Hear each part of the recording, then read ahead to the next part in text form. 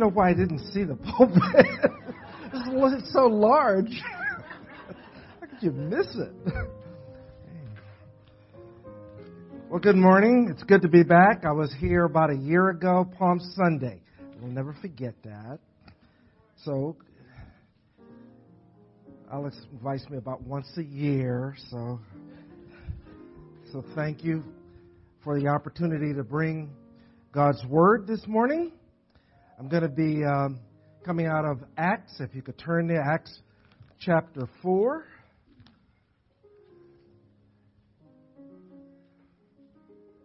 I'm going to open us in prayer, and then I'm going to introduce our text, and then I'm going to read it.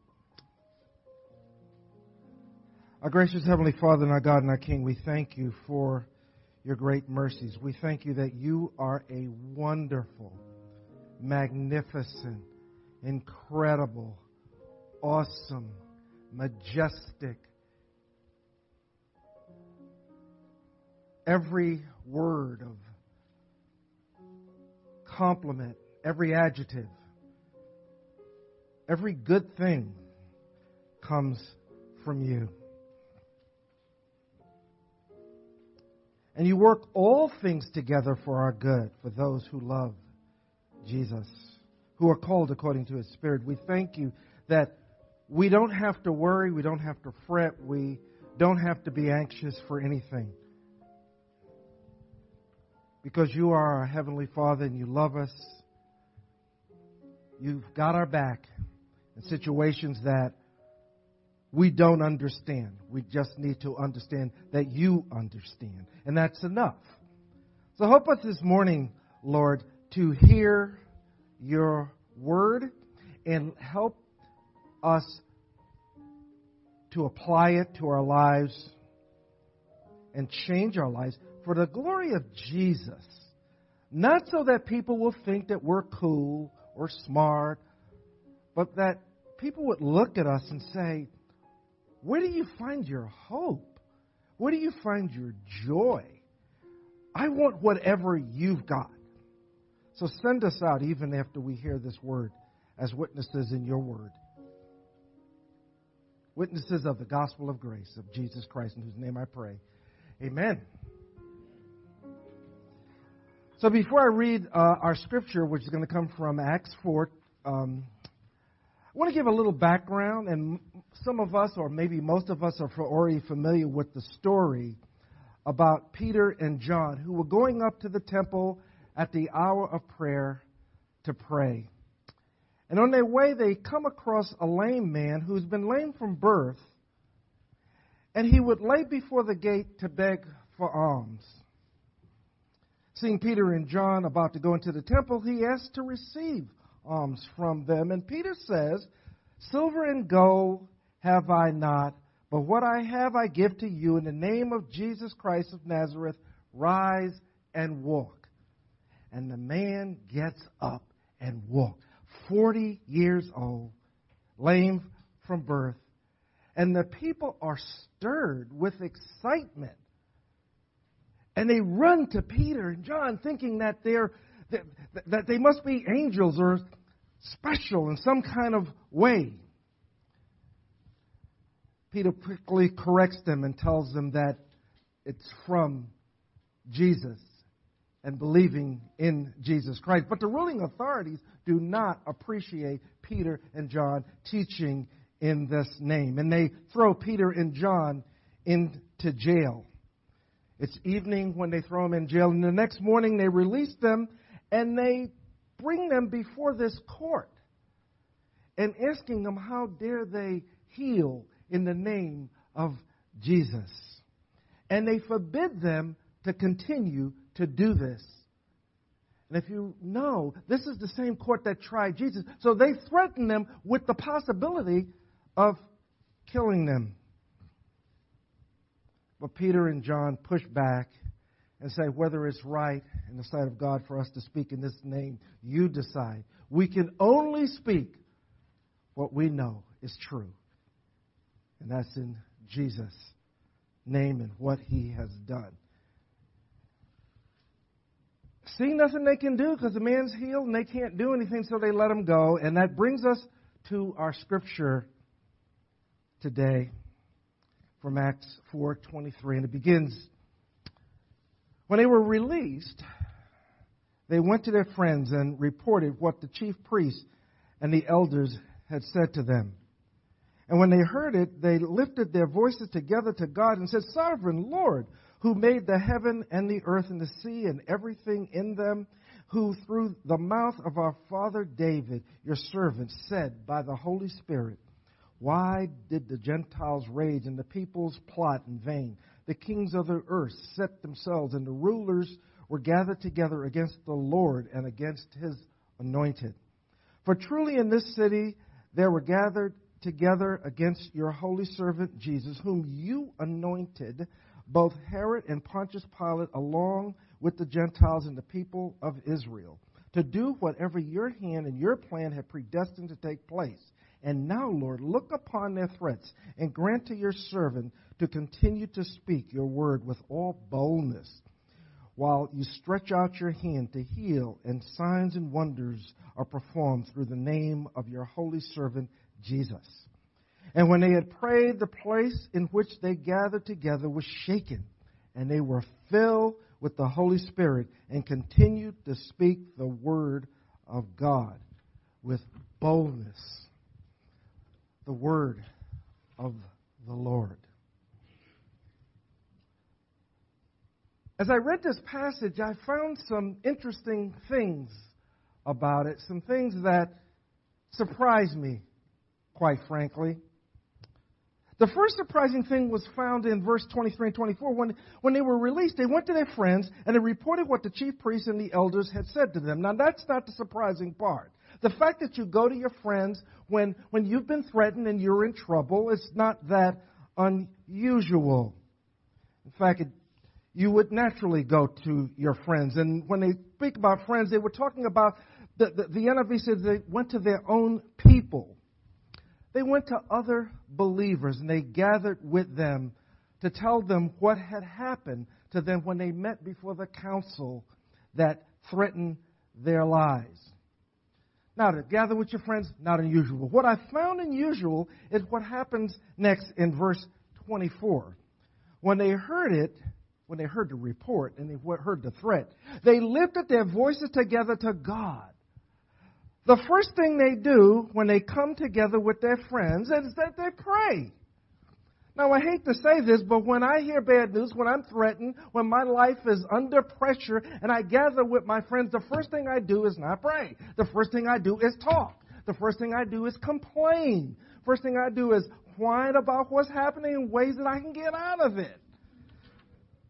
I'm not as spiritual as you if you get together and the first thing you do is pray. See, I can fully understand if the text had said Peter and John went home and they prayed. Or even if the text had said, well, two of them got together and they decided to pray. But they got together with the saints. And the first thing they do is to break out in prayer. That is not natural. That is supernatural. And why is this? Because prayer is not natural. You know, we struggle to pray. I know you do. You don't have to admit it. It's why the disciples asked Jesus to teach them to pray. It's why in Gethsemane the disciples find it easier to sleep than to stay up with their master when he had begged them, asked them 3 times to pray with them. And why even the scriptures tells us in Romans 8:26 that we don't know how we ought to pray. It's why so many books are written on prayer. Prayer is hard because it requires humility. Have you ever gotten down on your knees to pray? It's a really kind of a humbling thing. I remember when the person who led me to Christ we would meet at the beginning. I remember when he first approached me, and I didn't know anything about Christianity, and he would pray at the beginning. And I would. It was in his office, and I would kind of look under the door to make sure that nobody else was looking. It was just kind of humiliating. It's hard to admit that you're weak and helpless, and you need God. And this is especially hard if you're an American, because we live in a culture of hard-working individuals, and we can do it, and we don't need God. But I've got news for you. There's only two kinds of people in this world. Weak people who know it, and weak people who are in denial. So prayer is often our last resort. After we've tried everything we know to do, you know what we usually say? Well, I guess we can't do anything except pray. But when Peter and John gather with their friends, the first thing they do is to pray.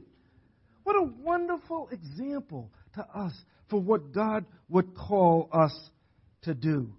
Coming together, they would pray. It would have been okay for them to even pray individual, but they come together as a group.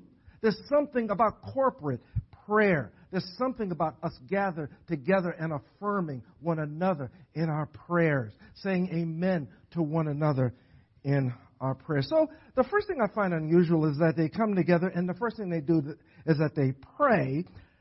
The second thing that I saw is that not only did they pray, but what they prayed. They prayed for courage to continue to speak. Verse 29, and now, Lord, look upon their threats and grant to your servants to continue to speak with all boldness. I found their request unusual, quite frankly. They don't pray to destroy their enemies, to destroy the authorities. They don't pray that God would take them away from their problem. They don't pray that they would be relocated into another city where they could have an easier assignment. They pray that they would be able to continue to have courage. And we need to realize that these are not super disciples. These are people who are afraid. And they're standing before the same council that had crucified their Lord. Yet they prayed for boldness to continue. Another thing I found unusual is how they prayed. Their prayer starts in verse 24 and ends in verse 30. Their prayer takes 7 verses, 143 words. I counted them. But they spend 5 verses or over 100 of those words talking about God. And only 2 verses with their petition. Before they bring their petition, they spend most of their time talking about God. I wonder who taught them to pray that way. When the disciples asked Jesus to teach them to pray, Jesus taught them to say, Our Father, who art in heaven, hallowed be your name. Your kingdom come, your will be done on earth as it is in heaven. Before we ever get to a petition to give us our daily bread. The early church assembled are only doing what Jesus taught them to do. It's important for us to know to whom we are praying before we bring our petitions. It's important that we establish that we're in a relationship, that we're talking to a person. God is not a vending machine to which we make requests, to which He's obligated to give us things. God is a person to whom we speak. He is our Father. I've heard people say that prayer works. Well, prayer only works because God works. And He doesn't work for us. He works for His glory. Listen to how these early Christians prayed. Sovereign Lord, who made the heavens and the earth and the sea and everything in them, who through the mouth of our father David, your servant, said by the Holy Spirit, why did the Gentiles rage and the peoples plot in vain? The kings of the earth set themselves, and the rulers were gathered together against the Lord and against His anointed. For truly in this city they were gathered together against your holy servants Jesus, whom you anointed, both Herod and Pontius Pilate, along with the Gentiles and the people of Israel, to do whatever your hands had predestined to take place. They begin their prayer by recognizing that God is sovereign. And the word used here is the Greek word despota, from which we get our word despot. Now, for us, it was negative. But for them, it was just a designation, meaning a master over a slave. You see, our Father is not only in heaven, He is our master. He is our King. He is the Holy One. But not only is He sovereign, He is the Creator who made heaven and earth and everything in it. It is so important that when we pray, that we realize how great and how big and how magnificent our God is.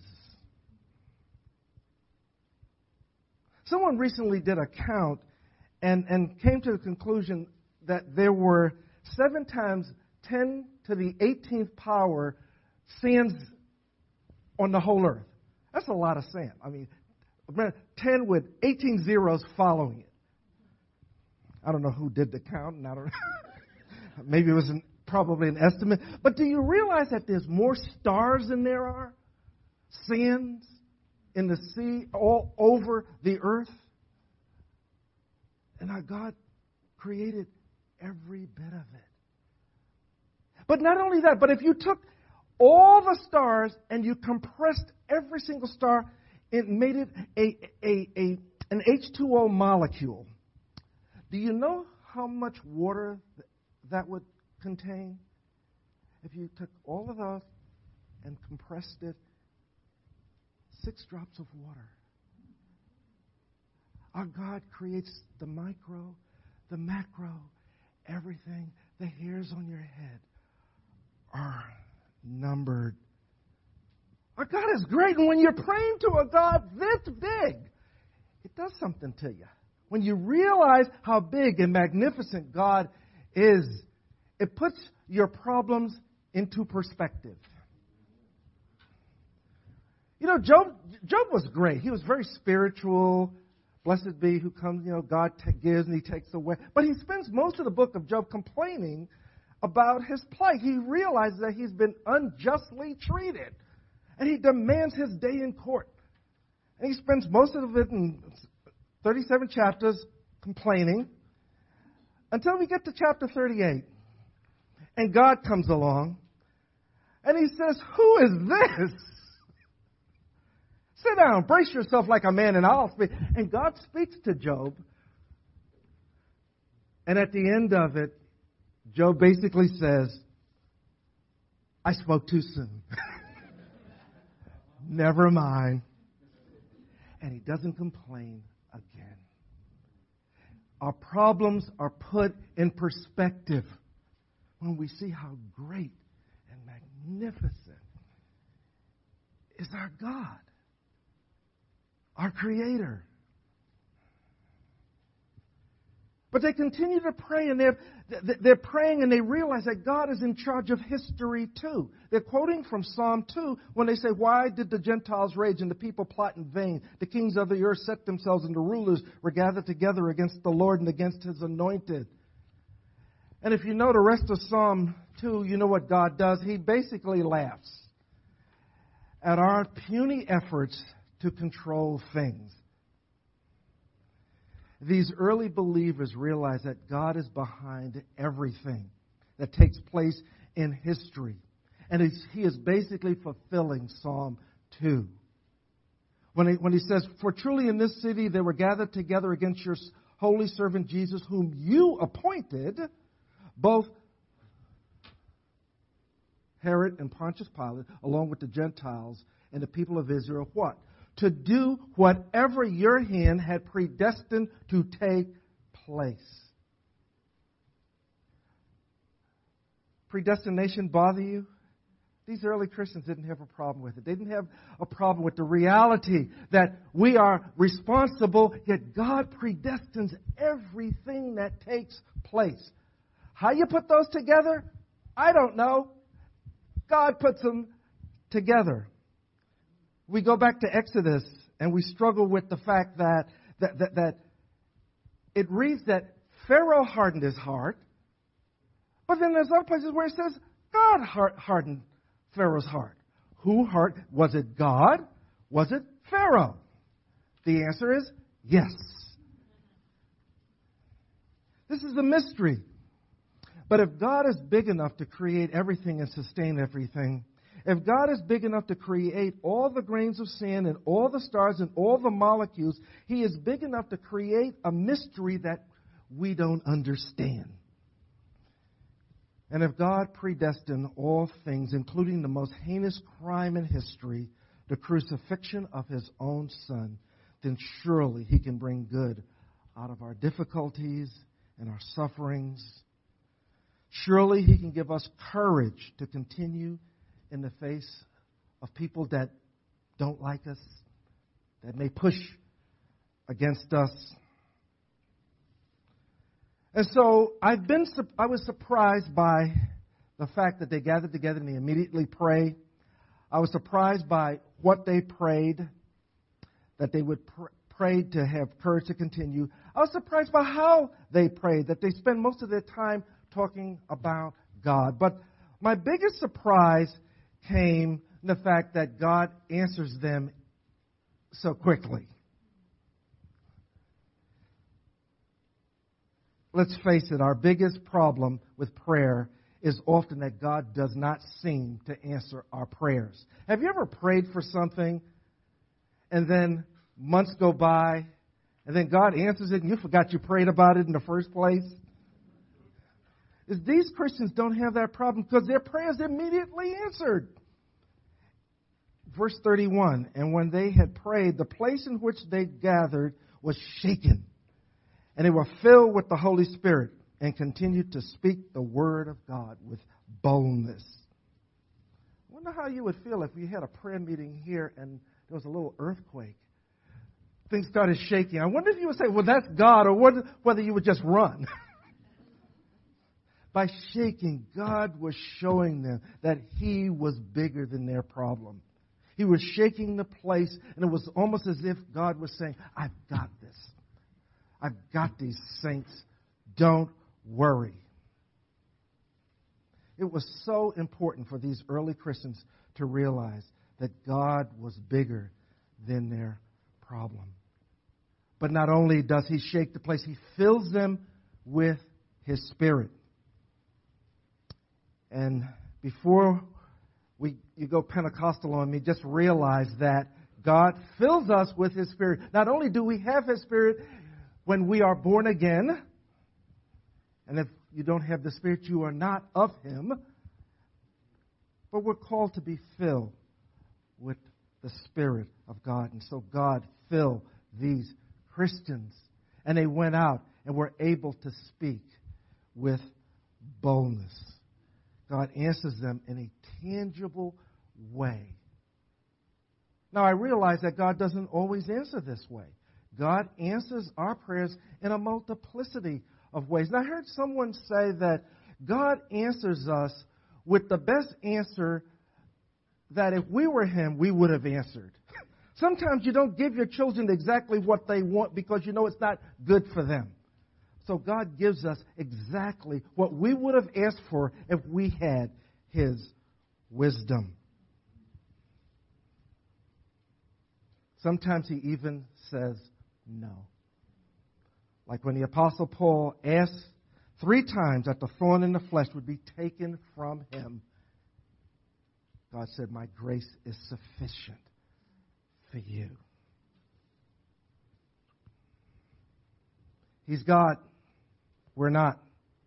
He is sovereign. We are not. He is almighty. We are not. He is in control. Peter and John could have been paralyzed by fear. They could have said, we're out of here. We've had enough. But instead, they gathered together with friends and they pray. And God gives them boldness. Do you pray for boldness to continue in the work that He's called you to? Do you pray for courage to understand when you're feeling weak? Do you pray continually? You know, we've been commanded to pray. It's a command. 1 Thessalonians 5:17 says, pray continually. Ephesians 6:18 says, pray in the Spirit on all occasions, with all kinds of prayers and requests. Jesus told his disciples to always pray and not lose heart.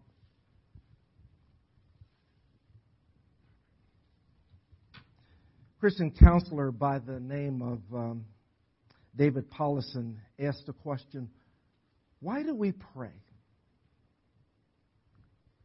And he says, I suspect that you and I are probably alike, and that your answer to the question of why we pray is the same as mine. He says, I need to. This question is like asking, why do you breathe? Well, somebody asks you the question, why do you breathe? You might say, well, I breathe because I'm supposed to. I breathe because it makes me feel better. I breathe because life works better when I do. I breathe, but it's just a habit that I happen to have. But you realize that when it comes to breathing, the deepest and simplest answer is that I need to breathe. And so the answer is the same with why do we pray? The reason we pray is that we need to. It's the door to life. And if we don't, we perish. If we don't, we're insane. Have you ever compared praying to breathing? Have you ever thought that prayer is that important?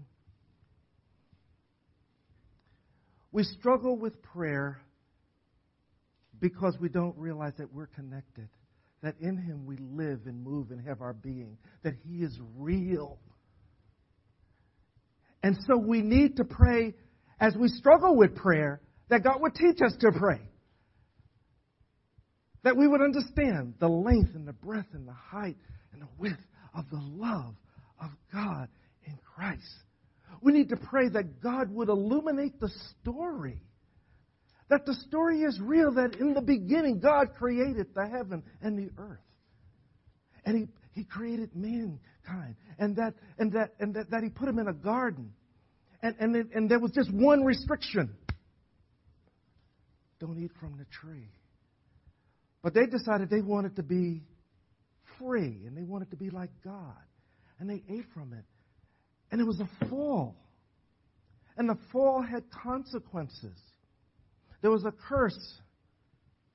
But the gospel was seen even there. That one would come who would crush the head of the serpent. That there would be an end.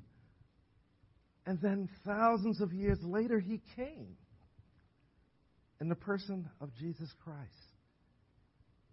And although He was crucified, God said He had no sin. And He raised Him from the dead. And He took all that wonderful righteousness of Him, and He put it on us. And He took away our sin, and it was laid on Him. And this is a hard story. It's not fathomable. You can't understand this story without the Holy Spirit. The rational mind just can't grasp it until the Holy Spirit teaches us. And when it teaches us this story, we rejoice. And we go to Him and we pray. And we pray. And it's a conversation, an ongoing conversation. I am discovering more and more how the trials of life just cause me to pray more.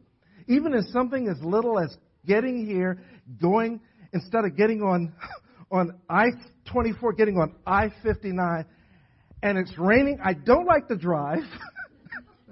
It's raining. I get on I-59, and I'm going around this mountain, and I am in terror.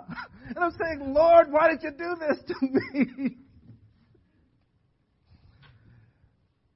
It's almost like I could hear Him laugh, a lovable laugh of why, trust me, I got this, not to worry. And as I do that more and more and more, I realize that He is a God who can be trusted.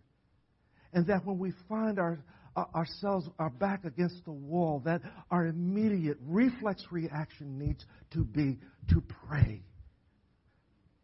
And we don't have to have a long, flowery prayer, just as simple as, Lord, help. Because even the Scriptures tell us that we don't know how to pray as we ought, but the Spirit intercedes for us. And as we pray more, we will pray more. As we pray that our hearts be softened, our hearts are softened and we pray more. And it doesn't make us cool spiritual people, but it puts us in relationship. The key is a relationship with our Heavenly Father. In the hot political climate of our times, I'm very disappointed that the church is in panic mode. I would love to see the church mobilize and to create times of prayer, just to mobilize and to pray to our Heavenly Father. Why should we go to a fight with a BB gun when we have an atom bomb? We have our Heavenly Father who controls the universe. And we're panicking, shaking, when we have our Heavenly Father. So, just want to encourage you to pray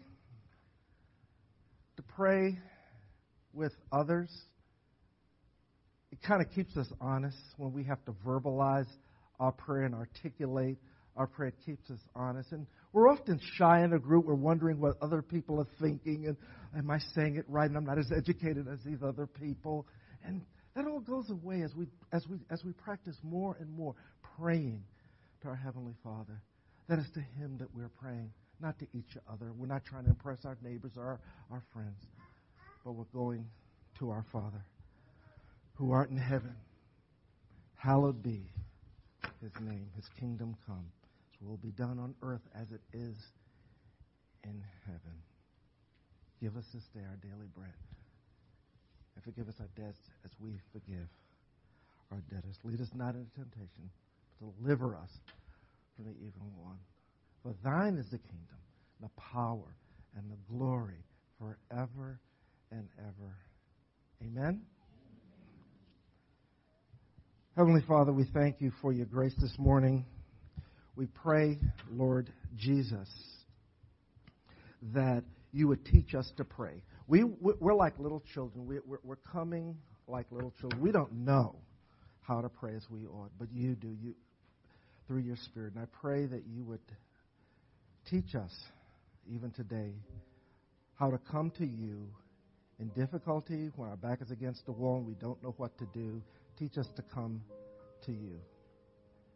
I pray for this church, Lord, that they would be a beacon of light in Huntsville, that people would look to them astonished because they see a wonder and a difference among them.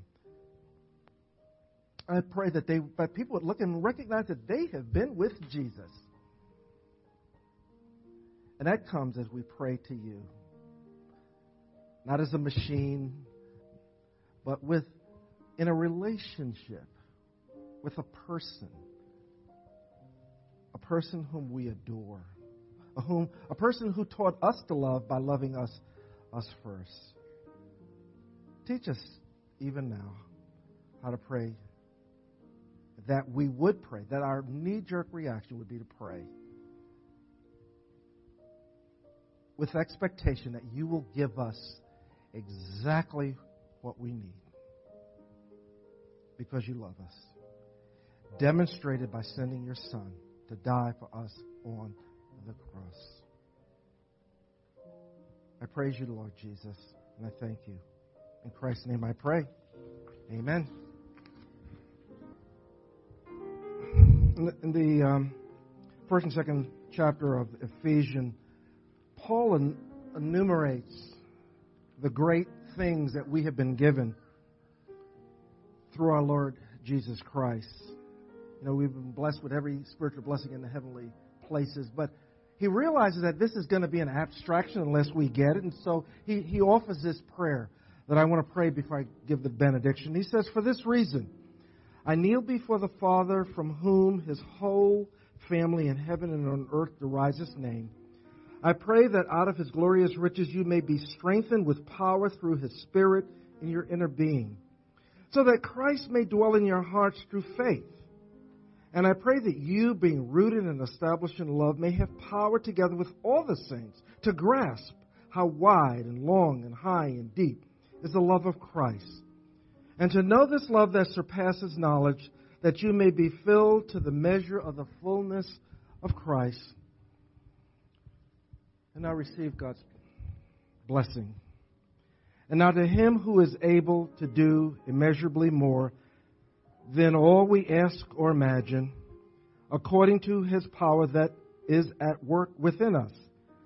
To Him be glory in the church and in Christ Jesus throughout all generations, forever and ever. And the church said, Amen. Go in peace.